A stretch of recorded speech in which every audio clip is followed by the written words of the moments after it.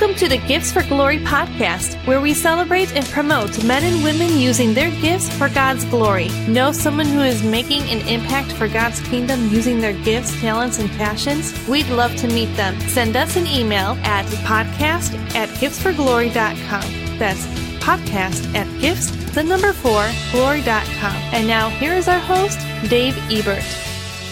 Good evening, friends and neighbors, and welcome to Gifts for Glory podcast. Glad you're along with us. Got a great show, a great interview lined up this week. So be sure to be a part of the program. If you have any questions, concerns, raging disagreements, feel free to chime in. We'd love to hear from you. Just comment in the chat box to the side or below, wherever you might be watching. We are live. It is Monday night. And we're just really excited to share with you this story of Pastor Jeremiah Stingle and the Pastor Standing Firm podcast. We'll be talking about that in just a little bit. But I do want to share with you that Well-Versed Comedy has got some really big shows lined up. We're really excited.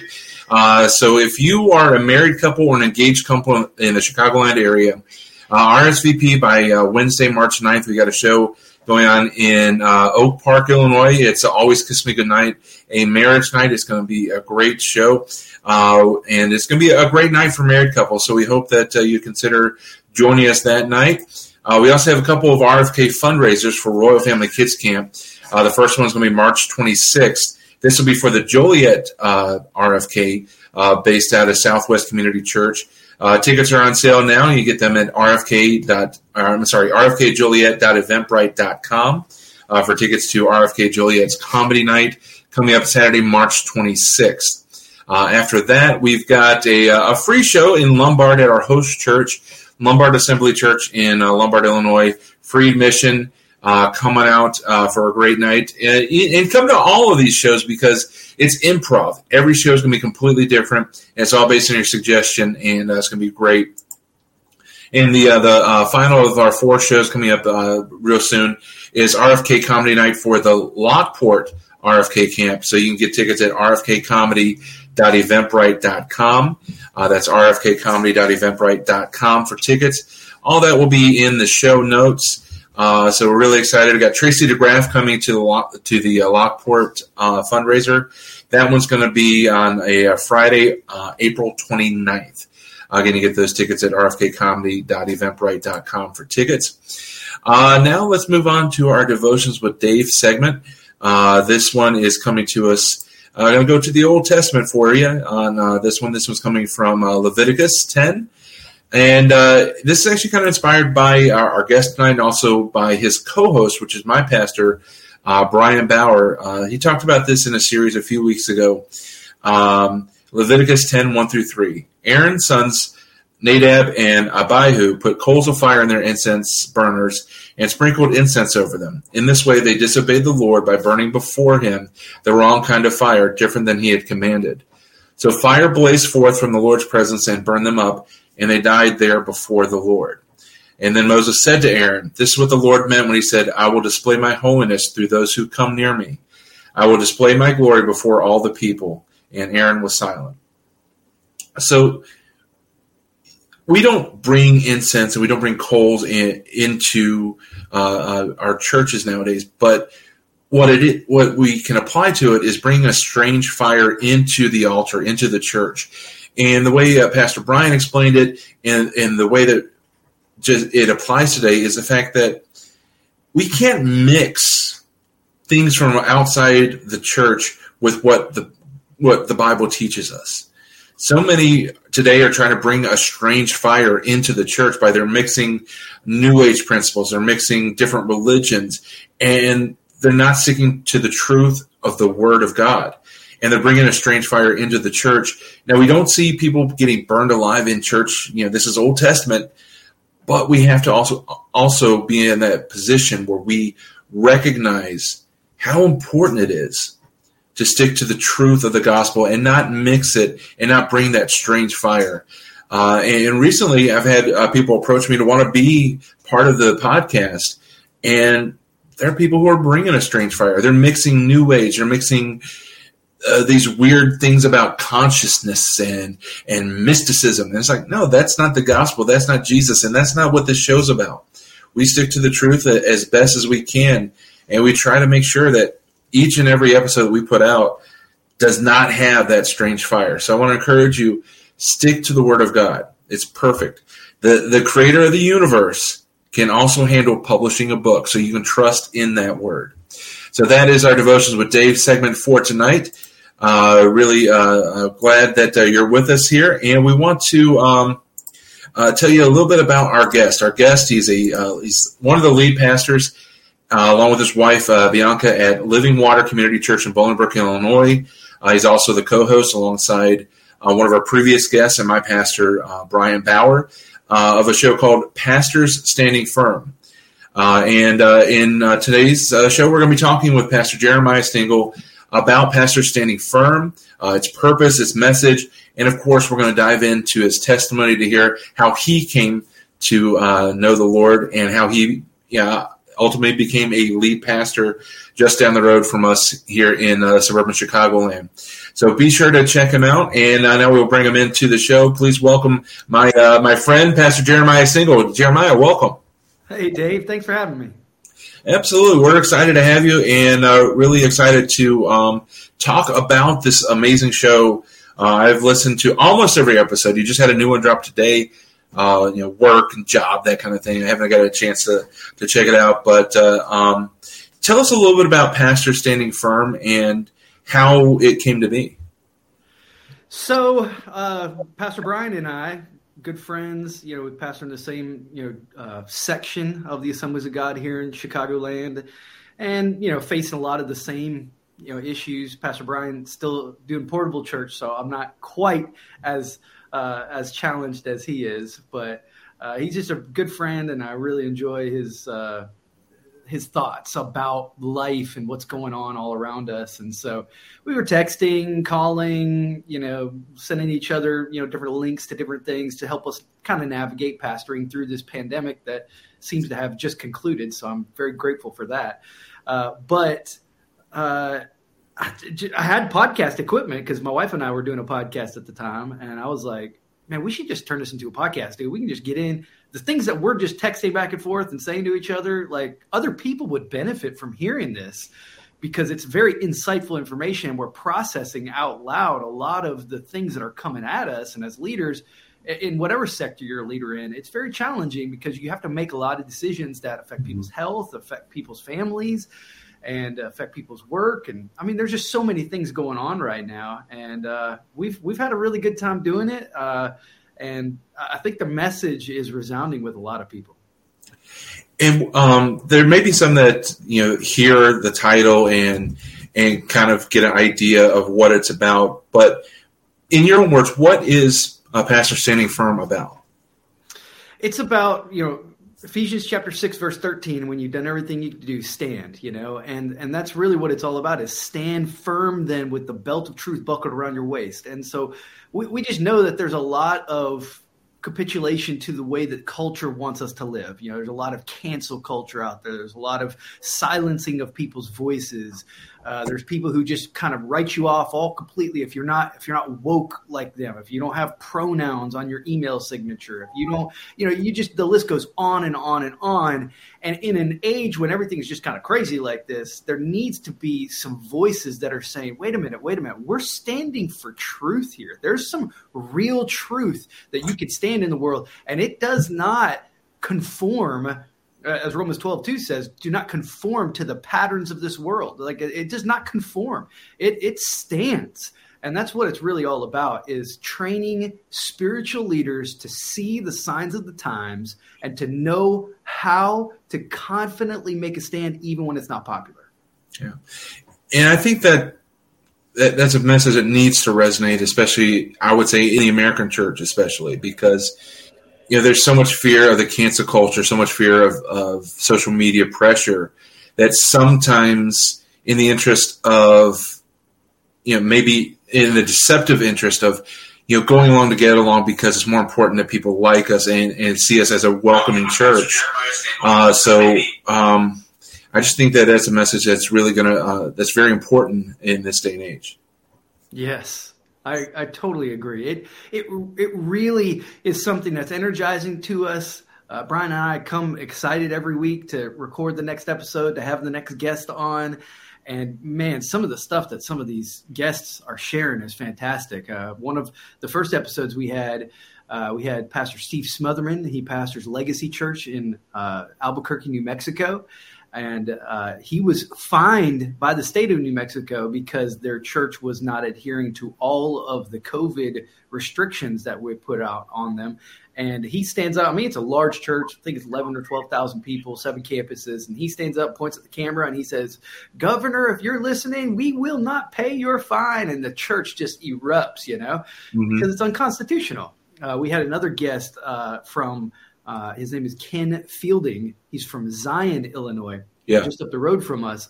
And it was his church and his elder board decided to file a lawsuit against our governor when he had put restrictions on churches because it goes against the First Amendment. You can make no law restricting the freedom of worship. And they were making laws or they were putting out these ordinances. And man, they said, no, we're not going to tolerate it. 2 hours after this pastor filed a lawsuit against the governor's lawyers contacted his lawyers and said, "Hey, what do we got to do to settle this? What do we got to do to make this go away?" They said, "No restrictions whatsoever on churches." And they were like, "No restrictions? We can't do no restrictions." And he said, "Well, get ready to go to court then."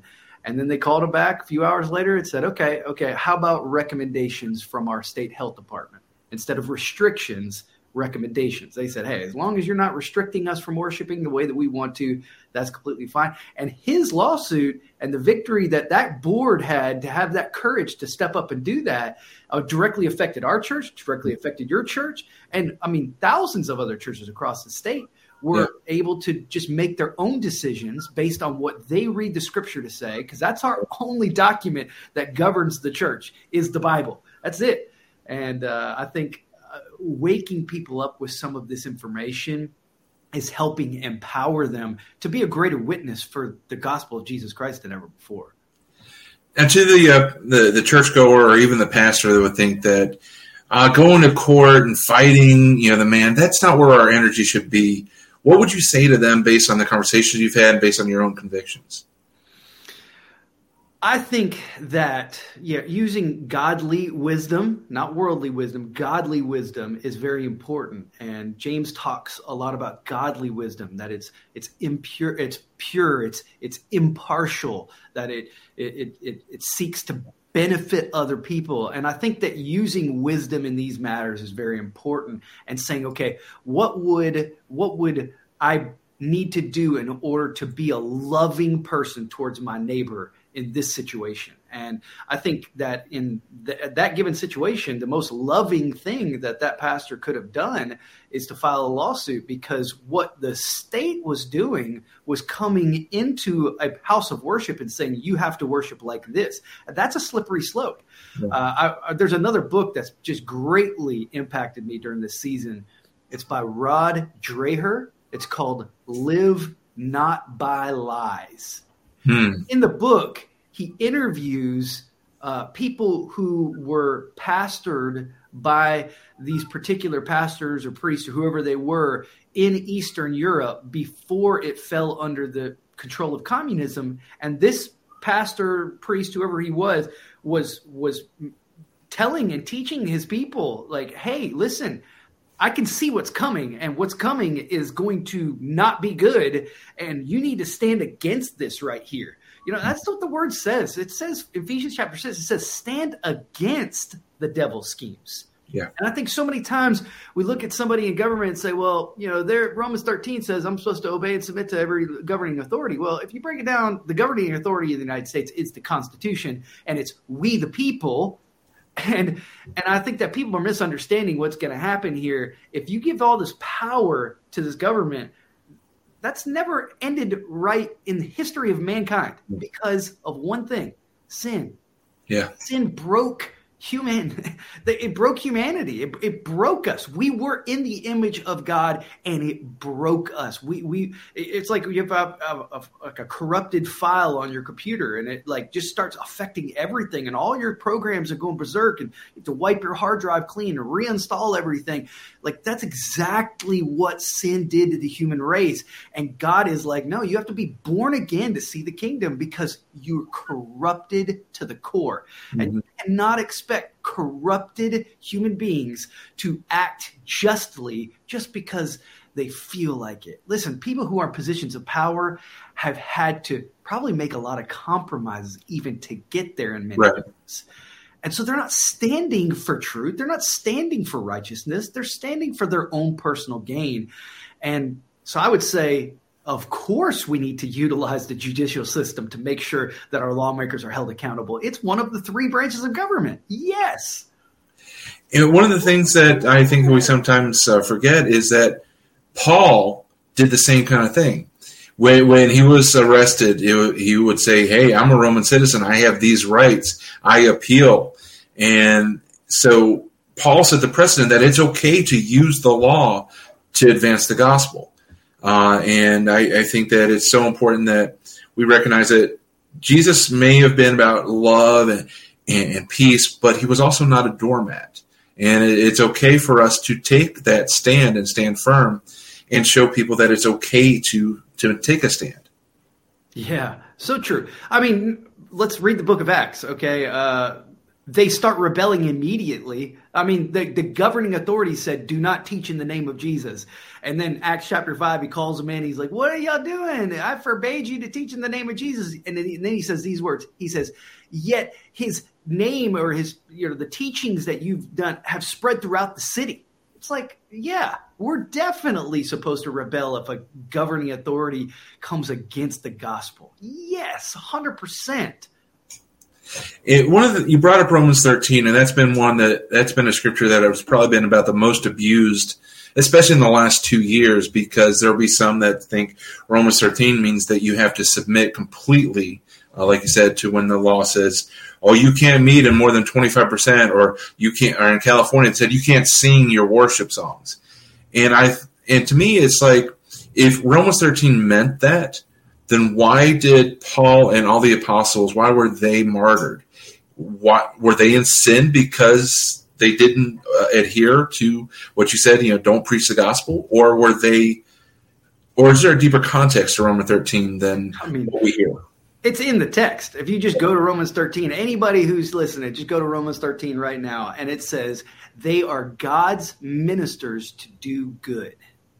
As soon as they stopped doing good, they stopped being God's ministers and immediately stepped out of any kind of role of under the Romans 13. You can't just cherry pick little pieces of scripture and leave out the general context. He says these are God's ministers to do good. Well, what's God say justice is? Well, God says that justice is it's good, it's wholesome, it's pure. Like that's why even the phrase social justice gets on my nerves, because there's no such thing as a particular kind of justice. It is just. There is justice. It adheres to righteousness in every area, or it is unjust. That is it. There's no wiggle room about it. So social justice doesn't exist, because justice is justice across the board.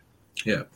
And just like the word Christian, you're either a Christian or you're not. You're not a conservative or a progressive or a modern. You're either a Christ follower, you're in Christ, you're somebody that's like Christ, which is what Christian means, or you're not.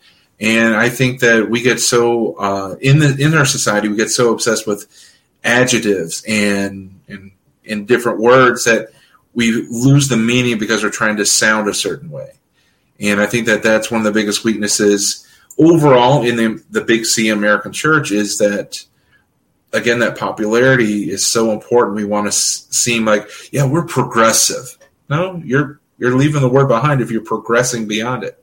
Wow, so good. Yeah.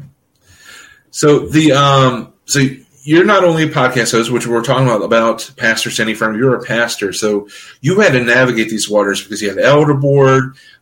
You talk about Brian has a little bit more challenge because we're a portable church.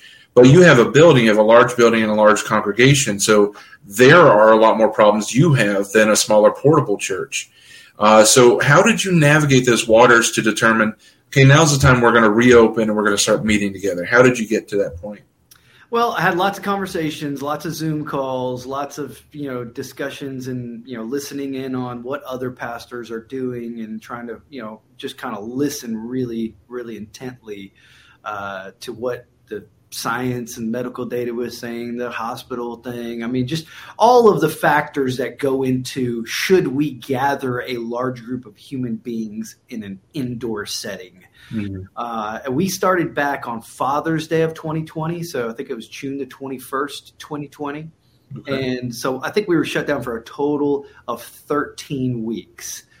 Easter being one of those days, which crushed me. I mean, crushed me as a pastor. I felt like there's something I'm not doing right here. This is not good, but at the time, trust the science, we're saving lives, stay home, save lives, all the things, so we're going along with the flow. And there was a couple other Assemblies of God churches that I was like, really keeping tabs on where they were at. And we all kind of agreed that we were going to be opening around that same time frame.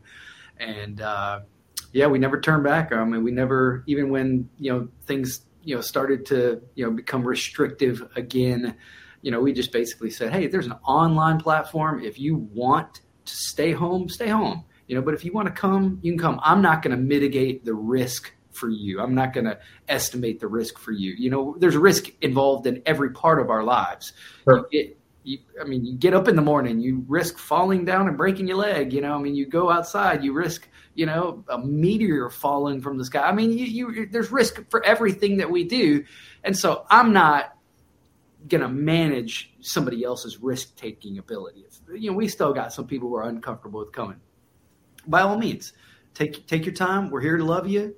I definitely challenge people. Come on out, we're here, but different people are in different places, and I'm just not going to judge that for them. Yeah, because there's no way to mitigate all risk because, like you said, I mean, your church is right around the corner from a Starbucks. How many people roll out of Starbucks checking their phone without looking? You got car accident potential. Bolingbrook it's not Chicago, but it's not a dormant town. There's plenty of traffic.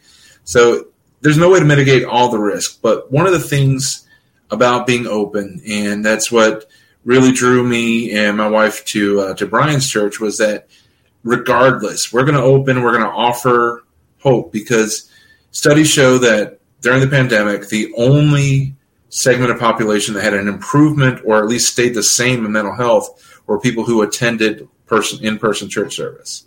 Wow. And you also look at the fact that every time there's been a national tragedy, every time there's been a moment where people are thinking about their own mortality, where do they go? They go to church to figure that out. And it was taken away from them for 13 weeks or 20 weeks or however long other churches were closed. They didn't have that outlet for hope. And I think that as a Christian, if you die because of a virus, you've won because you're in glory. So what's the worst that can happen? And I think that maybe I'm wrong, maybe I'm too cavalier, but I think that the church hopefully has learned a lesson about the necessity of being open and being that lighthouse in the storm. Yes, I hope so. And you're right. Paul says, for me to live is Christ and to die is gain. He's basically saying to the Philippian church, he's saying, man, I'd love to catch the ticket up out of this broken, sinful world and get into the glorious presence of my Lord, but I'm here because of you. I'm here because God has something that he wants me to give to you, and I'm going to stay here and obey him. And that's the mindset we've got to have. I think it might have been Pastor Brian who told me this real early on. He said, I need you to show me a New Testament church that stopped gathering for fear of dying. I'm like, whoa, that's deep, dude. Because they didn't. I mean, as soon as Peter got let out of prison by an angel and the church was praying, they immediately prayed for more boldness. More boldness. They just took a pretty bold stand. Maybe it was when Peter or Paul and Silas got out. I'm not sure. It was one of the two. When either Peter got out of prison or Paul and Silas. But once again, they're getting out of prison because they're breaking the law. They're they're doing what God called them to do. And, God calls us to assemble ourselves together regularly for worship. Yeah. And, I just can't see it. Can't see it anywhere. The one challenge I've asked several people who've given me pushback over not neglecting the gathering, about being together, I've asked them, do you truly believe that the underground Chinese church stopped meeting because of the virus? And no one can answer me straight. Yeah. I mean, dude, those believers are hardcore already. I mean, they're already toughened by the persecution that they've had to face. So, I mean, when I hear stories coming out of there, I mean, people memorizing entire chapters and books of the Bible and, get a page of the Bible and things. I mean, it's amazing. Just the stories of, and there's been video of the underground church getting their first Bibles ever and seeing it's like Christmas morning times 1,000. And you and I, we have probably 3 to 4 different translations in physical form. We've got 100 translations on our phone, and we can learn a thing or two in many ways from the Chinese church, from the Iranian church, the Saudi Arabian church. I have not been able to find anyone that can say, yeah, they stopped meeting because of a virus. And you got to look back on some of the stuff too and see how much both the media, politicians, all lied to us during that thing. I don't know if you remember back in like February of 2020, and they're showing like body bags in the street, and they're talking about floating hospitals and all this other kind of junk. And man, it just never, ever happened like that. It just didn't. And they lied about the data. And then all of a sudden this vaccine is 100% effective, 95% effective, go for it. And then they're like, well, you still got to wear a mask when you got the vaccine and stuff. It's like, man, forget about that, dude. You're not running circles around me with all this stupid information that you're lying about. Yeah. And none of this is to say that the COVID-19 virus wasn't dangerous. We're not saying that it didn't kill people. We're not saying that people didn't die. What we're saying is that it was like the Jim Cantore effect of, he's on the scene and the world's going to end because the storm is coming through. And everyone gets really uptight. They buy all the bread and the milk, and in COVID case, they buy all the toilet paper. But the thing was, for all the good intents of maybe people just initially overreacted, so we take the 2 weeks, the 15 days, and then we reevaluate. It was when it became a moving goalpost that people like you and I and Pastor Brian started to say, wait a minute, why do we keep moving goalposts? Why is there no definitive end? What are we looking for? And that's when we started to question, I think. Yeah. Unfortunately, I didn't question soon enough. I was actually selfishly enjoying a little bit of the downtime that, because my wife and I have been married for 17 years and we've always been in ministry together. We got back from our honeymoon, and as soon as we got back, we started full-time ministry. I was full-time on staff of the church. She was a full-time, involved wife, and we were youth pastors together, and it's been like that ever since. 17 years. We've had 2 kids, and we've just been going. And so even though it was busy with Zoom calls and with, recording videos for various Sunday services, whatever it was, we did, take advantage of just being together and, just kind of getting to know each other all over again because, we were stuck at home and we had a blast. I mean, we started by spraying our packages down, and I remember one time I went to the grocery store with not only a mask on, but with gloves on. I mean, I'm ashamed of myself at this point. But, and that's kind of everybody's walk, is at first you're like, maybe this is it. Maybe this is, God's judgment. And he's like, okay, here, you guys, deal with this because, I'm tired of, the sin that's run rampant. And then, a couple weeks in, maybe a month in, you realize that something's not quite right. So I think that it's the growing process. It's like when you're a first Christian, your first conversion, you don't know everything. So you go by with what information you have available. And then you look back 10 years in your walk, you're like, wow, I can't believe I believe that. Yep. So, and I think that there's grace when you're presented with new information and you advance and you grow. I think that it's when you're so nose to the grindstone, I have to believe in the worst of the worst of the worst, then that there's less grace in that moment, because it's like, no, wait, get your eyes off the wall of the cave and look behind you. And so that's a little philosophy that I learned in my liberal arts degree, a little bit of the parable of the cave. But so you are a lead pastor now. So I want to dive into your testimony, your story, how you became a pastor, and before that, how you found Jesus. Did you grow up in a Christian home, or was there somebody really influential in your life that led you to the Lord? Great questions, and I'm very excited about this. I did grow up in a Christian home. My name is Jeremiah Joel Stingle, 2 books of the Bible, 2 Old Testament prophets. And I just knew that that God had his call on my life from a very young age. I knew that I wanted to love Jesus and follow him for the rest of my life. Went to church every Sunday. Began smoking cigarettes and smoking marijuana and drinking alcohol when I was, started probably smoking cigarettes when I was like 11, and then 12, 13, started getting into drugs and alcohol. And so from 13 to 18, I was very, very heavily using drugs and alcohol. And I went to the University of Georgia. I got a scholarship, an academic scholarship to go there. And I was there for 2 weeks, I bet. And then I got arrested for marijuana possession with intent to distribute. And it was going to be a pretty serious charge.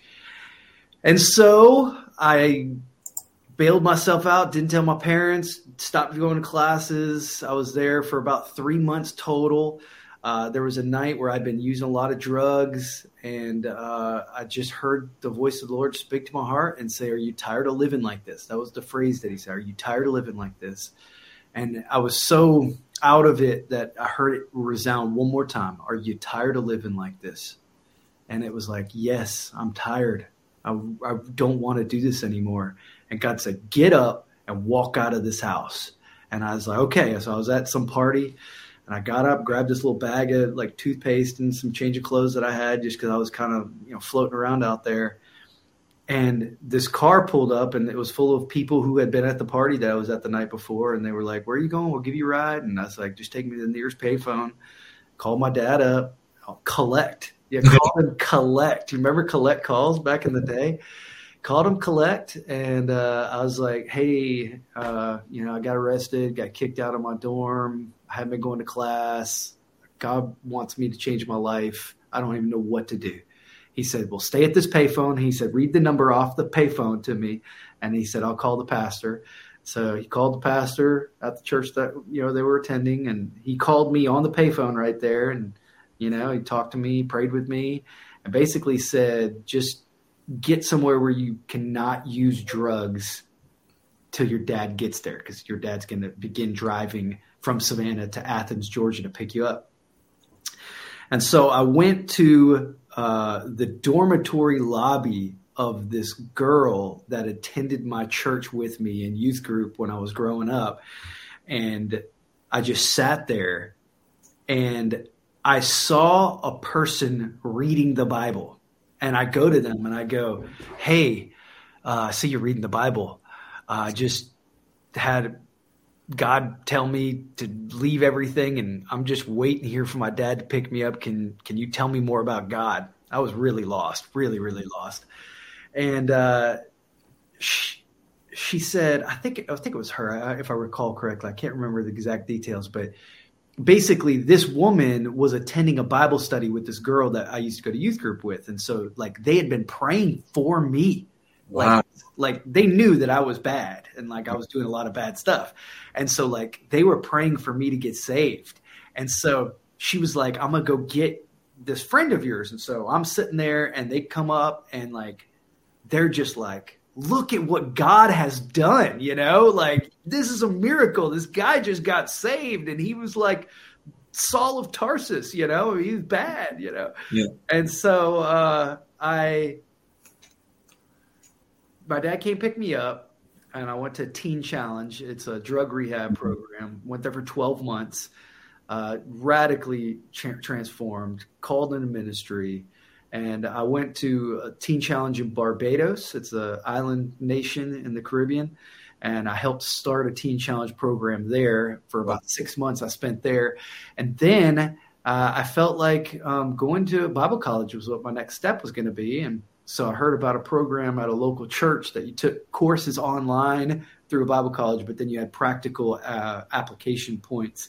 And was there for 3 years. It was a 3-year program. I completed the whole thing and met my wife there. And so we hit it off, pretty quickly and stuff, and got married directly. Like I graduated on Sunday, and then the following Friday we got married. Wow. We came back and then started full time in ministry and have been doing ministry ever since. We were 13 years at the same church in Georgia. And then directly following that, we felt like God was calling us to become lead pastors. And we found out about this opportunity here and let the church know that we were interested. They said, hey, come on up. We want you to be our pastors. And here we are. Yeah. And that's so powerful because you had the roots and you still kind of had that prodigal journey. Was there anybody that gave you a lot of flack because you strayed away and they questioned whether the conversion back was legitimate, or did you find yourself completely surrounded by support and encouragement? Yeah, it was pretty supportive and encouragement. Definitely never felt like anybody was trying to pull me down, tear me down there was one time when I first went to Bible college. I'm a pretty exciting, energetic, outgoing kind of person. And this person who is 1 year ahead of me, he goes, when are you going to turn this off? And I was like, what do you mean? When am I going to turn this off? He's like, what do you mean? When are you going to turn this off? Like, he's like this, like you're little, I was like, no, this is just how I am, So I think that was the only time I've ever had anybody kind of just try to discourage me. But that energy and that excitement, that probably was one of your biggest assets when you entered into youth ministry and also into Teen Challenge, because you had that excitement to say that this is real. This is not a put on. And so I think that was probably one of your biggest assets that God gave you. Yeah, I think so. I mean, he wires us the way he wires us for a reason. And I haven't annoyed my wife too terribly yet, so it seems like she's going to keep me. Everyone's got their cross to bear. That's what my wife tells me. But so you get into ministry. How did you know that you were called in? Because you went through the 12 months there in Teen Challenge. How did you know that it was a call and not just you thinking, oh, this would be kind of cool? So I was actually in Barbados. I was working at Teen Challenge there. One of my responsibilities was to do the whole food situation, all 3 of the meals. Like I was just in charge to make sure that I got to cook and that I woke people up if it was breakfast time, just that everybody got to eat. And I remember sitting in the kitchen, or, there was one building on the property that we, consumed food at. It was like a kitchen and a dining room kind of thing all together. It's a tropical island. So there's no, everything's open air because, the temperature's, 78 degrees and sunny year round. So, which was weird at Christmas time because we were by the pool hanging out, and I was like, this is just strange. This is not Christmas. But I was sitting there in the dining hall, and I was reading from 1 Corinthians chapter 9, and Paul says, woe to me if I do not preach the gospel. And it was just like that word just gripped my heart. And I knew I was supposed to preach at that point. I knew it. I said, woe to me if I don't preach the gospel. It was like literally Holy Spirit just said, that's you. And I was like, that's me. And then you meet Bianca, who the running joke in Christian circles is that men go to get their degree and women are going to get their MRS degree, and she got both.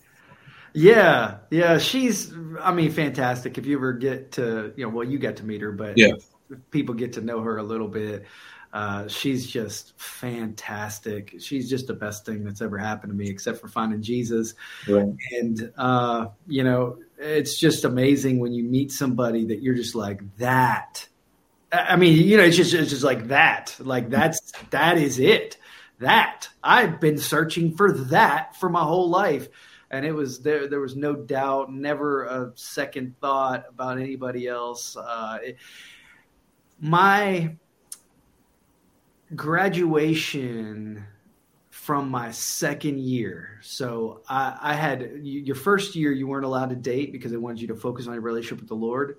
And Bianca was 1 year behind me. And so my second year began, and she was now a first year. And I publicly told people, like, I'm not going to date again. I feel like God wants me to do 2 years.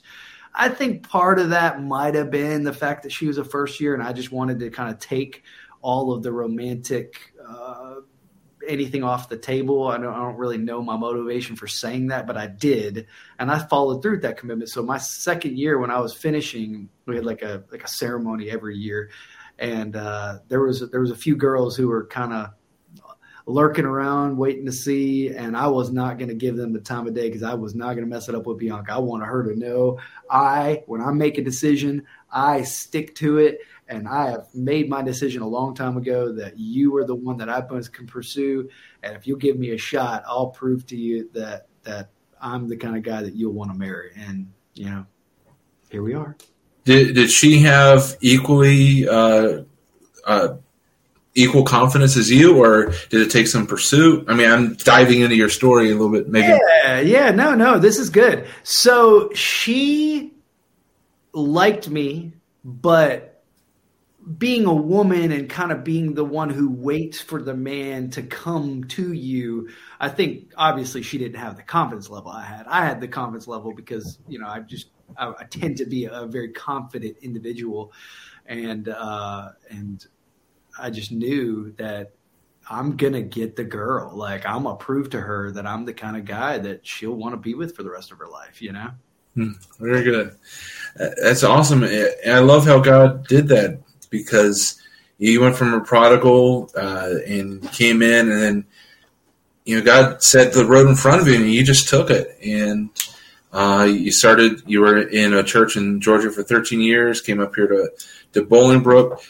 How transitioning from where you were in Georgia to now taking this lead pastor role, how hard was that? Was it a challenge? Was it an exciting thing, or was it a little both?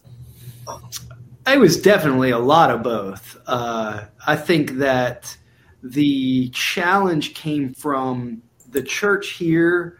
I've heard it say, a church receiving a new pastor is kind of like a body receiving like a new organ, like a major organ, like a heart, like something that's major, and the body's got to receive it. It's got to accept it. Yeah. And here, there was so much love for the former pastor that he was here for 25 years. He was not leaving because of any scandal or any kind of bad thing. He just felt like it was God's timing for him. And, we were not him, and nobody gave us the Living Water for Dummies manual before we got here. And so we just did things the way that we did things, because that's just the way that we do things. And nobody told us that we had to do things a certain way. And we just disappointed some people because we just did things differently. Not that what we were doing was disappointing in itself. It's just we were doing things different. And people enjoy their church. Like, they go to a church for years because they like their church. They like the way things are done. They like the way the pastor preaches. They like the way that their friends are. And they like the color of the walls and the color of the carpet. And we came in changing everything. We were just like, pew, pew, pew, pew, not knowing that painting the walls, because we were told, hey, the walls need to be painted. We wanted to wait till you got here so you could use the color. The carpets need to be replaced. I mean, there's big rips in the carpet, we just did things because they needed to get done. And they were just not at the standard that it was always done previously, and therefore we just disappointed people. Yeah, and that's always hard. It's there's a mourning process because you're losing somebody that you've gained, and it's in some ways it's almost like getting a stepfather or stepmother in the family, and you're like, oh, yeah, you're not my real dad. You're not my real mom.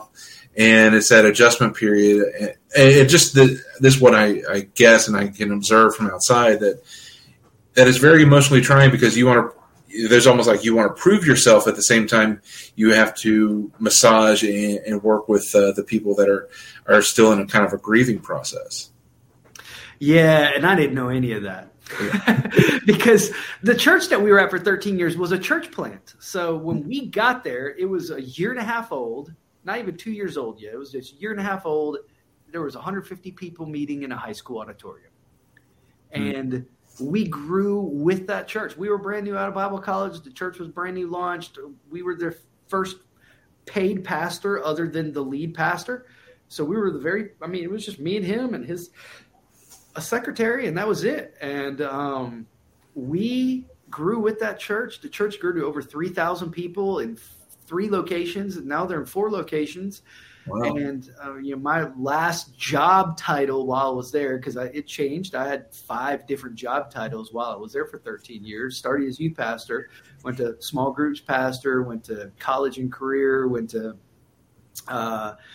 campus pastor of like another campus, and then eventually like the executive pastor over campus development. So over expansion, looking at new locations, hiring campus pastors, making sure that all the campuses have what they needed. So we just had a lot of responsibility. So we were used to tons of change, because the church was, 15 years old when we left. And then when we got here, the church was like 40 something years old. Mm-hmm. The church that we had been at for 13 years only had one pastor, and he changed stuff all the time, and people went with it because he was the pastor that started the church, and everybody was used to it.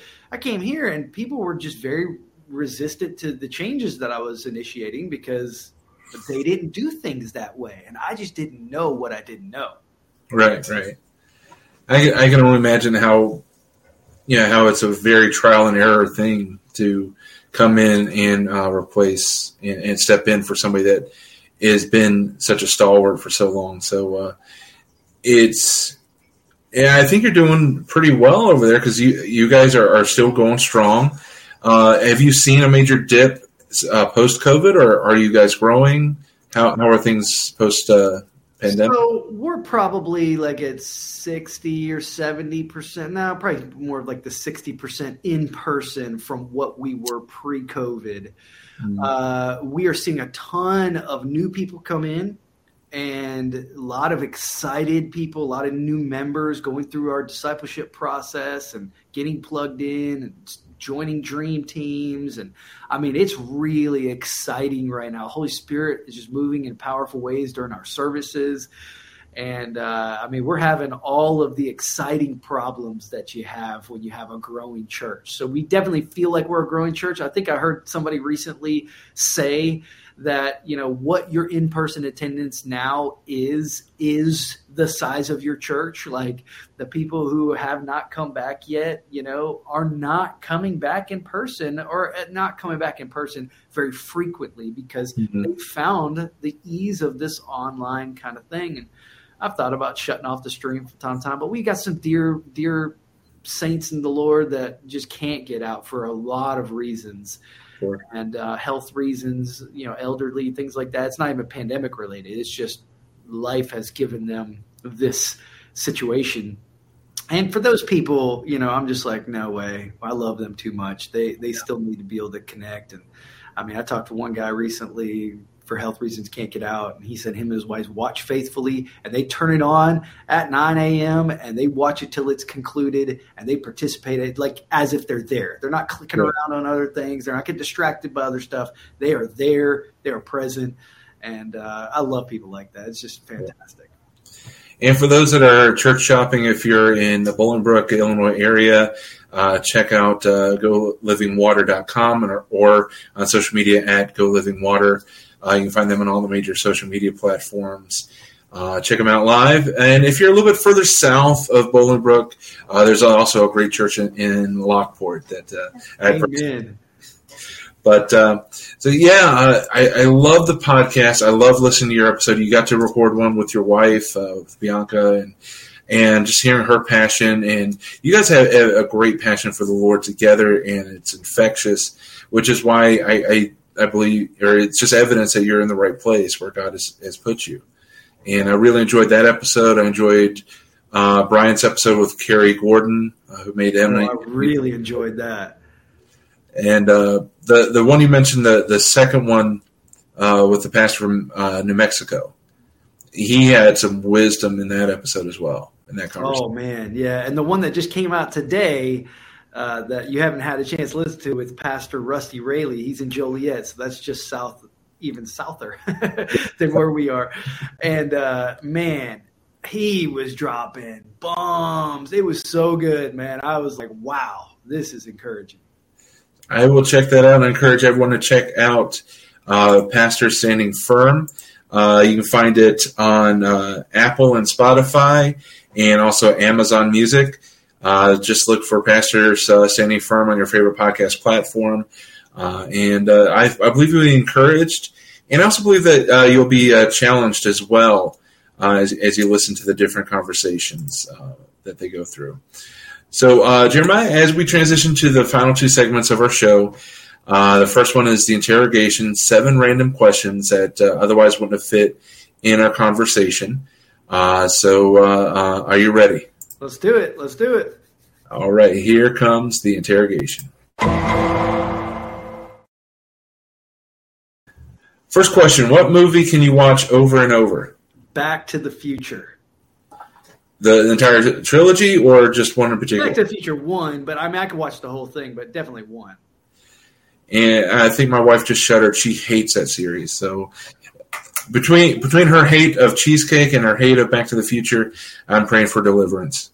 Oh, it's such a beautiful story. Oh, my goodness. Yeah. I tease her because she's in the living room, and she can't really retort. Question number 2. What makes you laugh? Definitely my daughter. She's pretty funny. She comes up with some funny stuff. I think, watching stupid TikToks. Yeah. What's a talent you have that few people know about? I can cook really good. I'm a very good cook. Good. But I don't know if that's something that people don't know about because they eat my food and it's like really good. What's your favorite dish to make? Smoking some kind of meat on my smoker is my number one favorite thing just because smoked meat is just next level good. Yeah. We've got this little family cookbook that if it's a star dish with the whole family, we'll take a picture of it and then you handwrite the recipe in the book, and then we're going to hand the book down to one of the kids or one of the grandkids when we get to that point. And I think I cooked something that made it in there, and I'm trying to remember what it is that was really good. Oh, I made this chicken dish with like little cherry tomatoes, and you blister them in the pan and stuff. And then you add cream sauce and noodles and chicken and all that kind of stuff. And it's like a pasta dish, and it's very tasty. I don't have a name for it. I just made it one day because we had some cherry tomatoes that needed to be eaten. And I was like, I bet you I could make this into boom. Yeah, nice. All right. Question number 4. How do you and Bianca recharge? We have been playing, especially as the weather is warming up, we've been playing pickleball at our local pickleball court. So there's a pickleball court that's at a park right by our house here. You just walking distance. And we've really enjoyed that. So we just enjoy doing all kinds of stuff, whether it's cycling or reading or, going to a new restaurant. I have a Yelp account that has about like 512 bookmarks right now from restaurants that we want to try. And so anytime I see some like a TikTok or YouTube or, something, where somebody's mentioning a restaurant somewhere, I'll bookmark it. And then if we're ever in that area, I'll open up my phone when we want to eat and I'll see, do I have any bookmarks, for this location, and let's go there and stuff. So we really like trying new restaurants. So I have to ask, what is pickleball? So it's like tennis and ping pong combined. What I mean by that is basically it's the same rules as ping pong, but you're standing on the table. Okay. If that makes any sense. The table is like a tennis court size, right? It is. But it's not tennis court size because you don't run around as much. So it's nice. Yeah, because tennis, I mean, you run around. I mean, you're getting a workout. Pickleball is just a little bit less. So, like, have you ever played disc golf? I've seen it, yeah. Yeah, so disc golf is a pretty chill sport. It's kind of like the disc golf of tennis, if you will. It's just kind of a little bit more chill. The paddles are big wooden paddles, just like a ping pong paddle, except for just larger. And the balls are like a wiffle ball. Okay. And so it's designed to slow the play down to where it just makes it a little bit more difficult. Oh, that's my speed. Tennis is not my speed. All right, question number 5. What's your favorite passage to preach on? Man, I think right now there's a passage in Galatians chapter 4. I believe it's verse 16. But Paul says, I'm in the pains of childbirth until Christ is formed in you. And he's really frustrated at this point. Chapter 3, verse 1, he says, you foolish Galatians, who has bewitched you? He said, who's cast a spell on you? Like someone has made witchcraft on you. And you don't even understand that you've been enslaved to this legalistic way of thinking that actually has nothing to do with the gospel whatsoever. And you've traded this beautiful gospel that I handed to you. I got it. He says, I got it directly from God. No man had any input in this, and I gave it directly to you. And now all of a sudden you're going for every wind of doctrine, every teaching that's coming around and stuff. And he says, I am in the pains of childbirth until Christ is formed in you. And that's really where my passion lies right now, because Paul alludes to this idea that it's Christ in us. And it's when Jesus is in you, the Holy Spirit is living and speaking the words of God. And for me, that's where everything I'm teaching and preaching on right now is founded, is like, I've got to get Christ in these people because I can't save them. I can't walk with them through life's challenges. I can't be there the next time that they're going to face some frightening, fearful situation that only the Holy Spirit can bring you the courage for. But I can preach until Christ is formed in you. And that's where I'm lying. That's where my passion is. And I really appreciate the imagery, because you're talking about somebody that is in one of the most painful experiences that a human can go through is the childbirth pains. Yeah. And you can't quit. I mean, it's not like, oh, this is too hard, just, whatever. You've got to go through it. You've got to push literally through it. And Paul's like, I'm not going to give up on you. I'm going to give birth to a new generation. So I love that imagery, because Paul's just saying, I'm not going to quit. I really like that. So that's good. Great. Question number 6. Is there something in your life that you wish you could do over? Now, this could be one or two things. A regret that you wish you could fix, or an experience that you've had that you'd just like to re-experience again. Everything? I mean, don't we all learn from our life's experiences and be like, dude, if I could do that over again, I would do that much better. I think that, the lottery drawing last night, I would I think that my teenage years, for sure. I mean, I had opportunity. My mom and dad brought me to church. I had opportunity to grow in my faith at that time. I wish I could have done that again.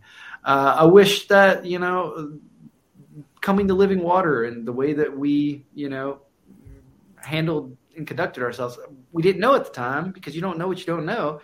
And, if I could go back, I would have definitely just been a little bit slower to change things, just been a little bit more communicative of why we're doing things the way that we're doing. I think I left out the why a lot, and I just made changes and didn't say the why. So I think there's a variety of reasons there. Gotcha. All right. So final question, the interrogation, no limits. Who would you most want to talk to and share on Pastor standing firm? Oh, that's a good one.